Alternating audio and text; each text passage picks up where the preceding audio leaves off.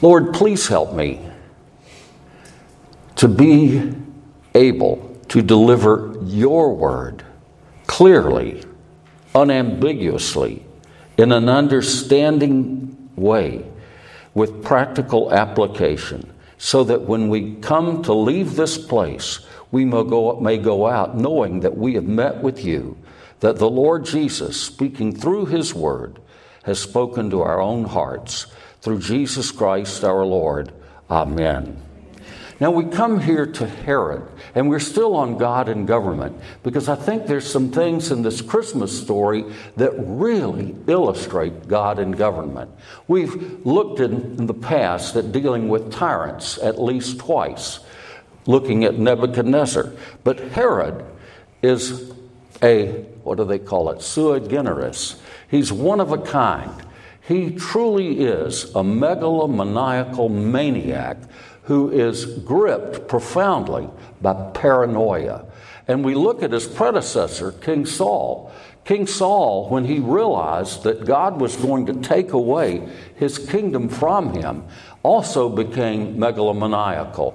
And we know in the case of King Saul that when Saul rejected the word of God, God withdrew his anointing from King Saul. Let me distinguish between the anointing of God for office and the presence of the Holy Spirit in and on a person's life. The Holy Spirit never leaves someone who is a true believer. I don't know whether King Saul is going to be in heaven or not. I don't know that. I know that if he truly was one of God's own, the Spirit never totally left him in the sense of leaving a believer.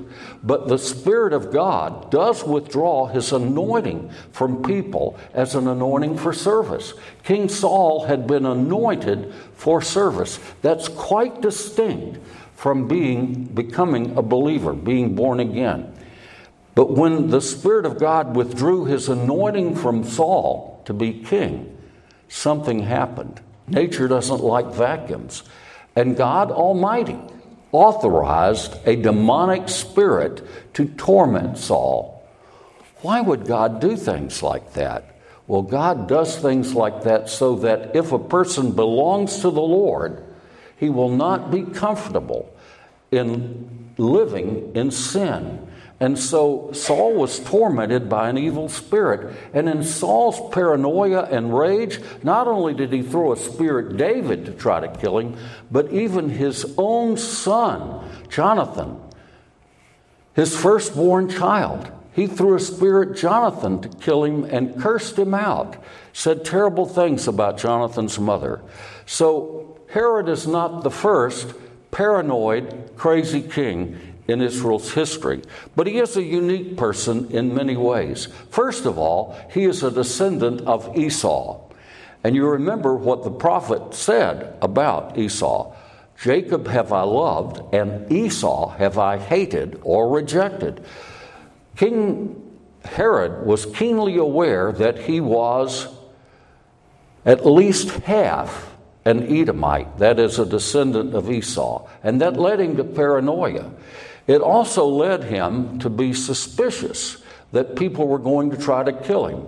He was a very, very short man. He was 4 feet and some inches. He was very short, and he held his position because his father had connived with the Roman emperors. And so what we find is that Herod the Great backed the Roman emperors, and he was very blessed to have backed the winners here and there. So he's in power by virtue of the Roman Empire. And the Roman Empire, never forget this about empires.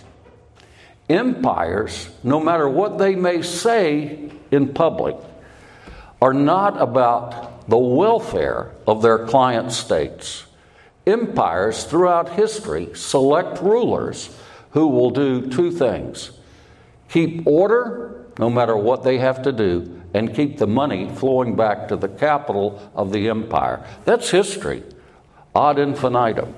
And so the Roman Empire isn't interested in Herod the Great being a good man, They just want the money flowing back to Rome, and they want peace and order because it's costly to try to put down a revolt in a client state. And so Herod is as nutty as a Corsicana fruitcake, the best fruitcake I've ever eaten. And Herod even murders his two sons, his own sons, because of how paranoid he is that somebody's going to try to kill him or overthrow him. And that led the Roman emperor, Caesar Augustus, to make a joke about Herod. Remember, contrary to the movie The Passion of the Christ, the lingua franca of the Roman Empire was not Latin. That was the language right around Rome. The lingua franca, or the common tongue throughout the empire, was Greek. And so Caesar Augustus, Octavian, made a joke about Herod, and I've told the joke before, probably last year around Christmas, that Herod the Great, since he did try to practice Judaism, would not eat pig meat. And so Caesar Augustus made this joke around the table. Better to be Herod's Hus than Herod's Huios. Sound like puns. I love puns. The lowest form of humor.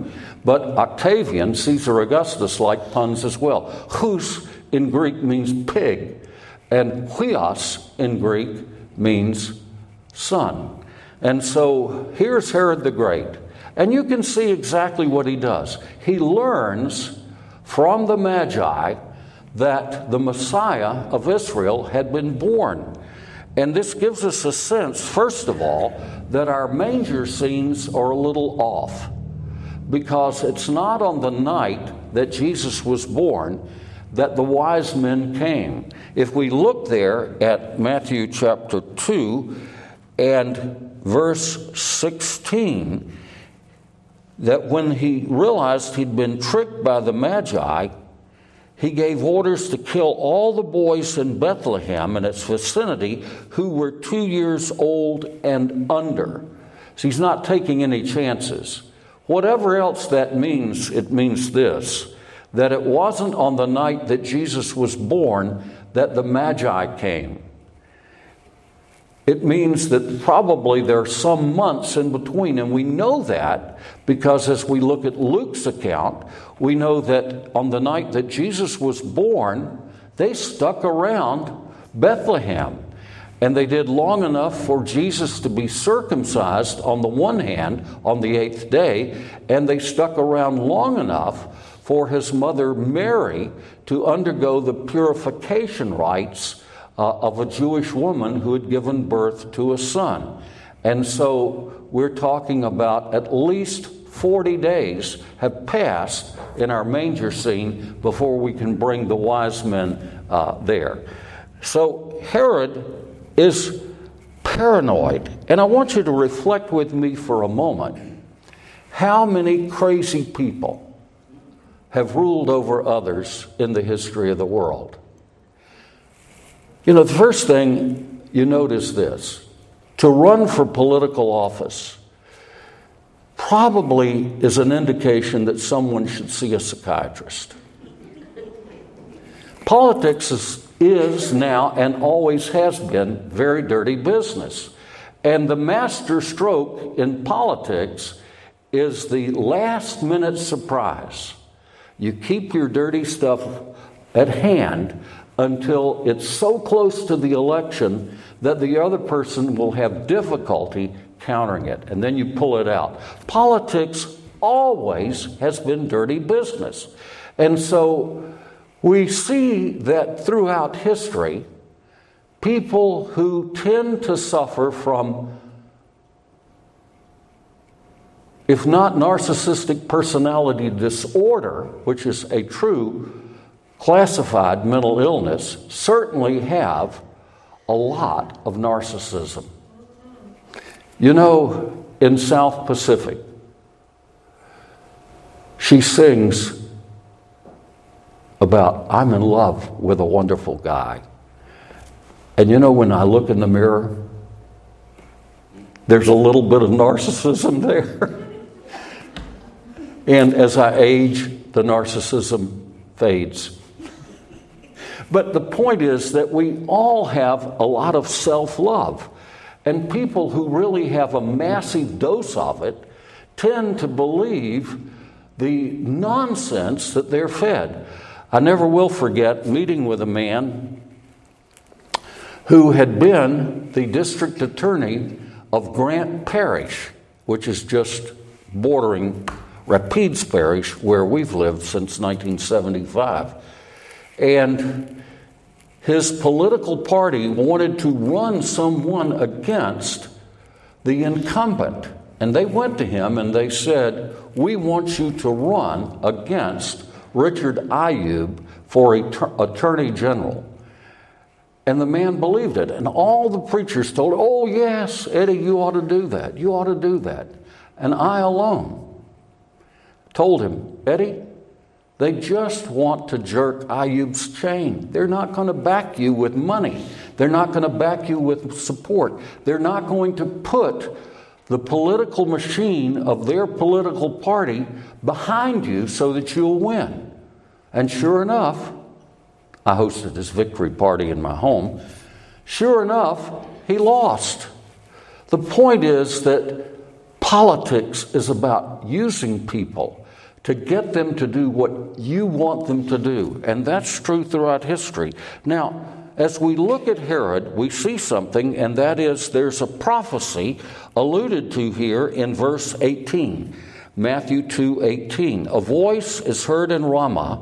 That happens to be the home of the prophet Samuel, also near where Rachel was buried. A voice is heard in Ramah, weeping and great mourning, Rachel weeping for her children and refusing to be comforted because they are no more. And if you look at the bottom of the page, that's a reference to Jeremiah 31:15. Now, we're not going to look there, but what I do want you to see is that Jeremiah 31 is not a negative passage. Jeremiah 31 is a positive passage. It's about the new covenant. And it talks about Israel returning to their homeland. But in the middle of that prophecy, Jeremiah prophesies this very thing. Returning to the Jews' homeland following the Babylonian captivity is not going to be everything hunky-dory, everything coming up roses, no problems. In fact, right in there, there's this prophecy. And in the middle of that prophecy, he goes on to say, but they will return. And here's our comfort. In the world that's full of tragedies, in a world that's full of genocidal politics and genocidal wars, Rachel will see her children. Those children who died because of King Herod one day will walk this earth and be reunited with their mothers. That we can garner from Jeremiah 31. But there's something else here. Think of it. What if you, and this takes us back to the sermon about dealing with tyrants, what if you had been one of Herod's soldiers? Would you have said, I can't obey this order? What would have happened had you refused to obey Herod's order? Not only would you be killed, but not unlikely your whole family would be killed. Never forget that governments, other than the government of our Lord Jesus Christ, are rooted in power and terror. Power and terror. The way that most rulers rule is by means of terrorism. That's a striking statement to say, isn't it? It's terror that causes people to fear the government and to fear to rise up against the government. So as we look at all of that, what happens? How do we deal with a maniacal ruler, with a crazy king? And I believe that we find great lessons in what Joseph is instructed to do. What is he instructed to do? Look at Matthew 2 and verse 13. As soon as the wise men have left, notice what happens. Verse 13. When they had gone, an angel of the Lord appeared to Joseph in a dream. If you read the Gospel of Matthew, sometime get a concordance and look up the word dream and see how many times the word dream appears in the Gospel of Matthew. Joseph did not divorce Mary because in those days being engaged was, in effect, marriage without the act of marriage, the consummation.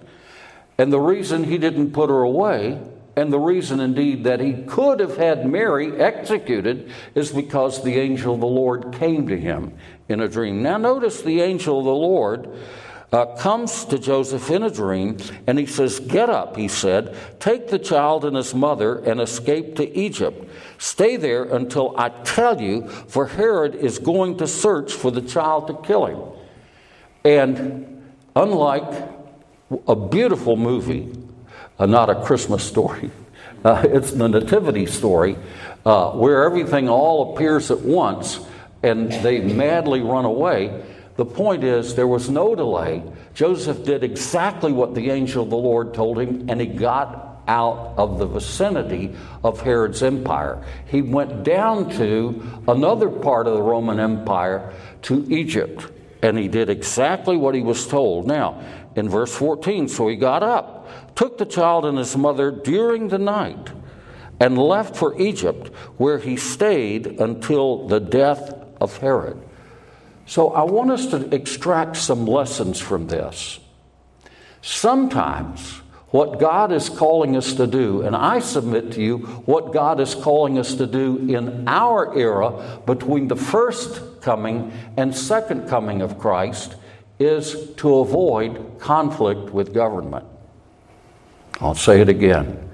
In this time, between the first coming and the second coming of Christ, God is instructing us to avoid conflict with government. I want you to turn with me to a passage of Scripture. 1 Thessalonians chapter 4. 1 Thessalonians chapter 4, and we want to look there at verses 11 and 12.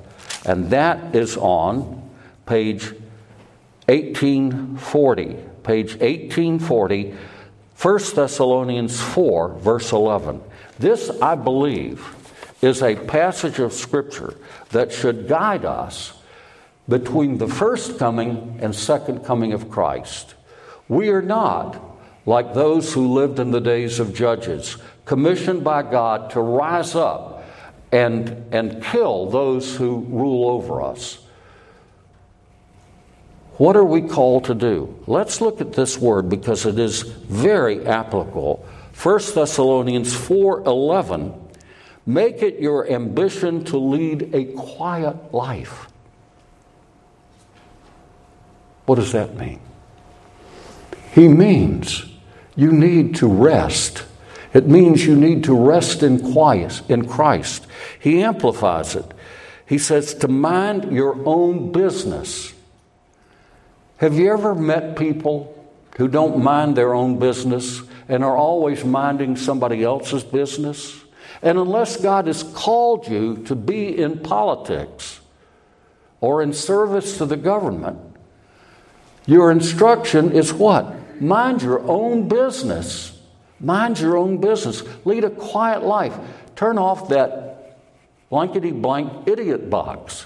Don't be preoccupied with 24-hour news. It's driving people stark raving mad.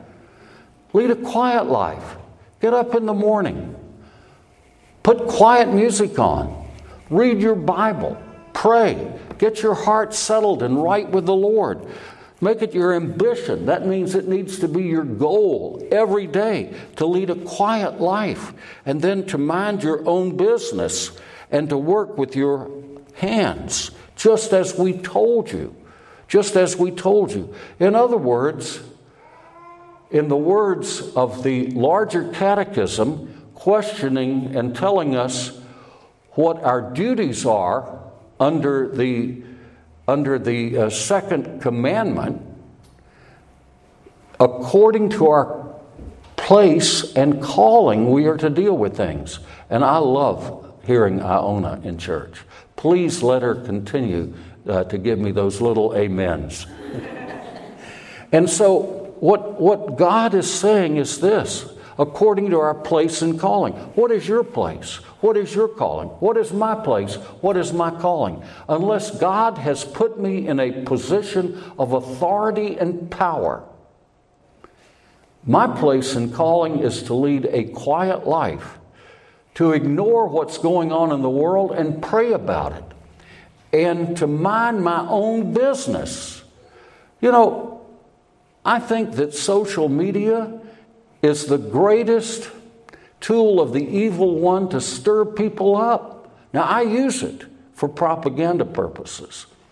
That's a great tool for evangelism. Once in a while, I'll find a good picture, like the picture of my wife during the first year of our marriage when she was looking out the window of our trailer with a Siamese kitten. And I use a pretty picture like that, and I write about it, and that gets a lot of people to look at it.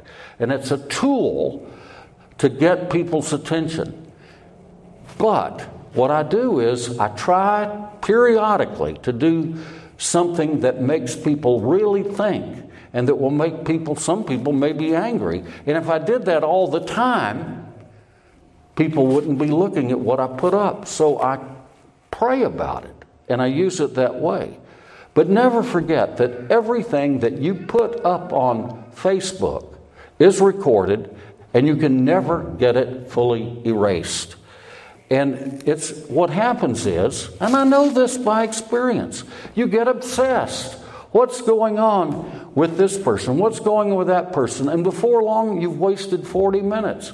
And the worst place to go in the early morning is television news or Facebook. And I'm not trying to make sins out of things that are not inherently sinful. I'm simply saying, you've got to take measures every single solitary day to quieten your heart, to still your heart, that when thoughts intrude and make you afraid, when thoughts intrude and make you angry, when thoughts intrude and get you all upset, you've got to do something.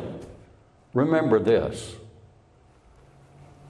Nothing you do or I do makes any difference unless God is in the act and blessing it according to our place and calling. So he says, I want you to make it your ambition to lead a quiet life, to mind your own business, to work with your hands, just as we told you.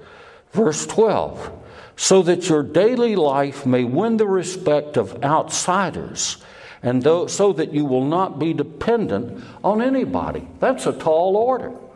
In other words, avoid conflict. I saw a discussion on Facebook just this week involving a friend of mine who happens to be a Presbyterian minister, and going on about calling the law on his neighbor's dog, and calling the law on somebody had called the law on him about a fence he had put up that wasn't according to code. And as I pondered that, I thought of this. What is the purpose of my life? The purpose of my life is not making my neighborhood where everybody lives according to the way I think they ought to live. The purpose of my life is to be a light for the Lord Jesus Christ in a dark, dying, depraved world. That's what I'm called to be. So if I'm wronged, if I'm harmed, if I'm suffering, that's okay. How can you say that? Well, I'll tell you how I can say it. Turn with me to the left to 1 Corinthians chapter 7. 1 Corinthians chapter 7. And I think this is quite striking. And look at verse 23. 1 Corinthians 7:23, page 1779. Paul says, were you a slave when you were called? Don't let it trouble you, although if you can gain your freedom, do so. For he who was a slave when he was called by the Lord is the Lord's freedman. Similarly, he was a free man when he was called is Christ's slave. You were bought at a price. Do not become slaves of men. Now, what is he saying? He's saying that if you're able to get your freedom as a slave, go ahead and do it. But his main point is, don't let it bother you. Don't let it upset you. You know, people look at this, particularly people whose ancestors served in slavery, and they reject Paul and say, well, this man obviously was not inspired by the Holy Spirit when he wrote these words, because he's telling people, don't worry about being a slave. If you can become free, go ahead and become free, and avoid that which will get you into slavery. But I want you to see something if you turn all the way to your right to 1 Peter, which is very striking. 1 Peter, and we want to look here at 1 Peter and chapter 2, beginning at verse 13, page 1888. Avoid conflict. Avoid trouble. Fly below the radar. Look at what he says. First of all, 1 Peter 2:13. And this is a powerful passage of Scripture. And he says, first of all, in verse 13, submit yourselves for the Lord's sake to every authority instituted among men. Why do you submit to authorities that are put in place? He says, for the Lord's sake. In other words, the purpose of your life. What's the purpose of my life? Do I really want to live beyond the time that I fulfill God's purpose in my life?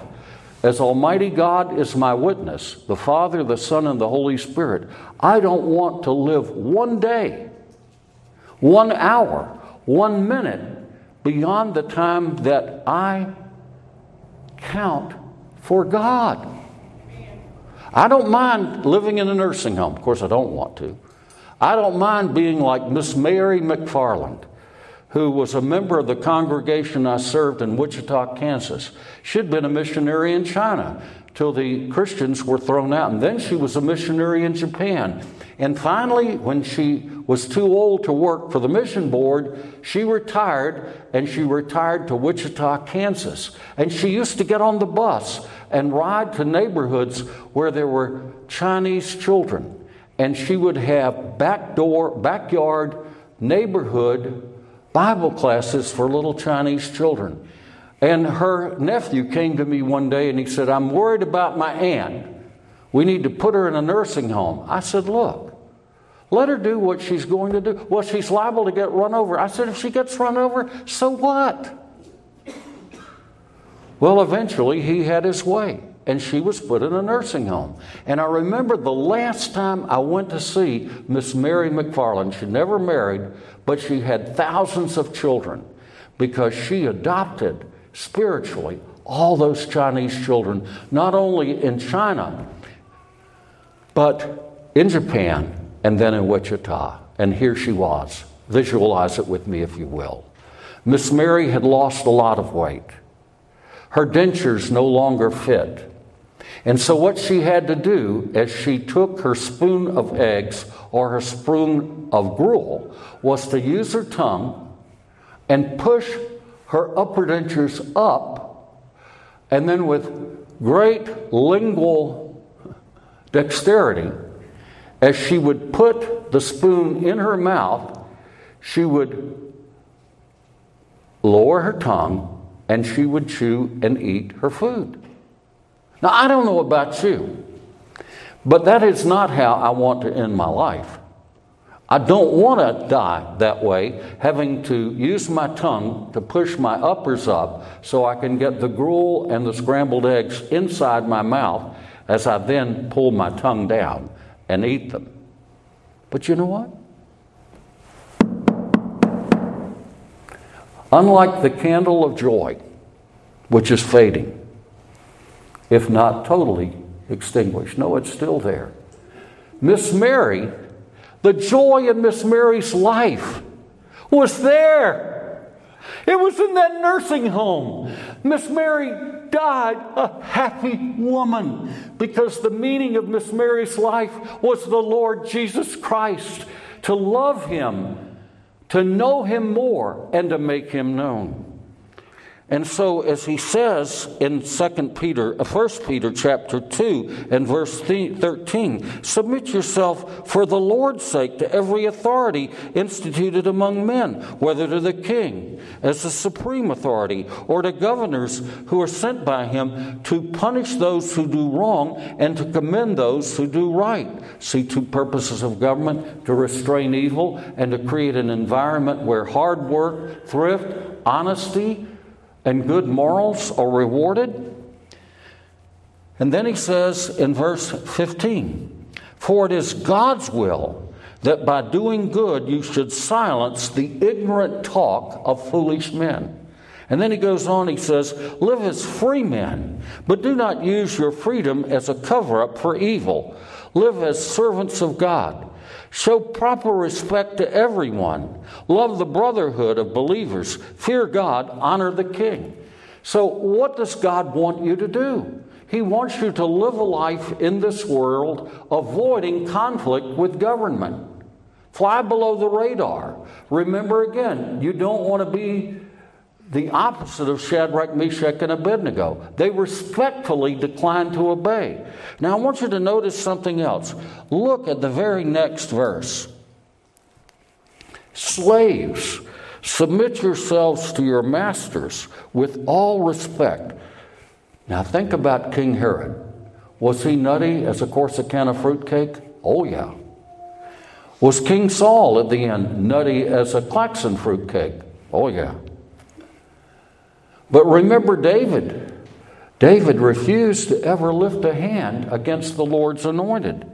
And notice what he says here to slaves. Not only to those who were good and considerate, but also to those who were harsh. What? I thought freedom was the meaning of life. I thought that movie that the producer of The Passion of the Christ, Mel Gibson, the movie Braveheart, that's all about the meaning of life. Freedom! Is that the meaning of life? No. The meaning of life is freedom in Christ. Freedom to be Christ's slave. Freedom to serve others for the sake of Jesus. And he says, not only those who are good and considerate, but also to those who are harsh. Now notice what he says in verse 19. For it's commendable if a man bears up under the pain of unjust suffering, because he is conscious of God. Verse 20, but how is it to your credit if you receive a beating for doing wrong and endure it? But if you suffer for doing good and you endure it, this is commendable before God. To this you were called, because Christ suffered for you, leaving you an example that you should follow in his steps. He committed no sin, and no deceit was found in his mouth. When they hurled their insults at him, he did not retaliate. When he suffered, he made no threats. Instead, he entrusted himself to him who judges justly. He himself bore our sins in his body on the tree, so that we might die to sins and live for righteousness. And then going back to Matthew 2 in closing. What do we find in the case of Herod the Great and Joseph? This is what we find. Joseph can trust the Lord to take care of him and his family. God visits him in a dream through an angel, tells him to go, and then God visits him in a dream and tells him to come back, and then he warns him again. Do this, do that. We can trust God to take care of us. We don't have to have weapons. Now, am I saying that guns are wrong? Of course not. I have some guns. What I'm saying is, put no confidence in princes, nor for help on man depend, nor on a .357 Magnum, stainless steel revolver, or in a AR-15. But trust in the Lord. Trust in the Lord. What good are your weapons in the final analysis, except as a deterrent to somebody hurting you and your family? Do you take up arms against the government? I don't find that in the Bible. What about being a slave? What is the advice of Peter and of Paul to slaves? Do you remember what happened before the birth of Christ? There was a slave uprising. It was led by a man named Spartacus. He defeated Roman armies until finally the empire decided, we're going to put an end to this. And what did they do? They crucified all those slaves. The point is, only God can change government effectively. And every time that men have set their hands to overthrow government, it's backfired. Think about it. Think about the American War for Independence. Notice what I called it. It was not a revolution. It was legal authority uniting against a foreign power to protect the people. The American War for Independence was not a revolution. What about the French Revolution? Was it a revolution? Oh, absolutely. And what did it lead to? It led to a bloodbath, not only in France, for the people they hated, but also the very revolutionaries themselves end up with the guillotine. What about the Russian Revolution? Did it result in great blessing to the Russian people? Oh, no. It was a horrible thing. And the suffering of the Russian people under the yoke of the Marxist, Leninist, especially under Stalin, was unspeakable. Unspeakable. And right now in the Ukraine, there's a movement against the Orthodox Church. Wow.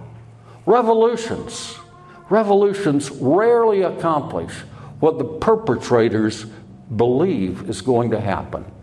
So what does God want for you? Get out of Judea when Herod's in power. Avoid it, evade it, fly below the radar. What does that mean practically speaking? It's back to 1 Thessalonians, and that is lead a quiet life, mind your own business, turn off that infernal idiot box, open your Bible, put on good quiet Christian music, tune your heart to sing His praise, and when you have established that in your own soul, then maybe you've got enough sanctification on a daily basis for just a moment to turn on the news. I remember the news when it came on as a boy, when we bought the second television in Myrtle Beach, South Carolina. It was very short, 15 minutes, and then the local news. Wow. People who keep that infernal thing on day and night are being driven stark, raving insane. But people who get their Bibles out, who study it and say, Lord, show me my sins, show me your will for my life, and enable me this day to lead a quiet and peaceable life in all godliness. That's what honors the Lord.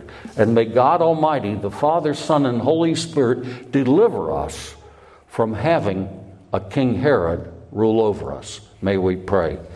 Lord, we pray that you would bless us. We pray for us as a people living in a lovely place. Lord, how long will that loveliness continue? We don't know. But Lord, we pray that you would grant to us the wisdom to put first things first, to seek first every day your kingdom and your righteousness, knowing that as we do that, everything that we need will be provided, even if it's you're sending an angel in a dream telling us to move out of town. Lord, we thank you that we can trust you to take care of us and those that belong to us. May our lives count always for you as lights shining in the darkness.